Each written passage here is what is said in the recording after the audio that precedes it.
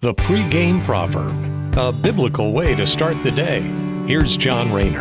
Today's Proverbs remind us that one thing that will keep us safe is God. God is the beginning and the end of all things. He's always been there and always will be. So we get a great word today that tells us to trust in God because God will keep us safe. Proverbs chapter 18, verse 10 says, "The name of the Lord is a strong tower. The righteous runs into it and is safe." Now, the language used there is tower, and if you think over time, man has always loved his towers and building them up.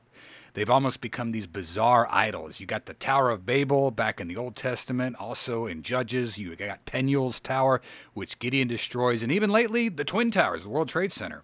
None of these towers lasted, though. God broke down the Tower of Babel, Gideon destroyed Peniel's Tower, and we all know what happened to the Twin Towers. These man-made towers do not last, nor do they ensure safety. But today's word declares that God is a strong tower. God does not end. All these towers have come and gone, the man-made ones, but God remains. So we trust in the Lord, and the Lord will keep us safe. Thanks for listening. Have a great day. Take care, and God bless. The pregame proverb with John Rayner. Look for it on all podcast platforms and have it delivered to your smartphone. The pregame proverb. Proud partners of The Bar, the Biblical and Reformed Podcast Network.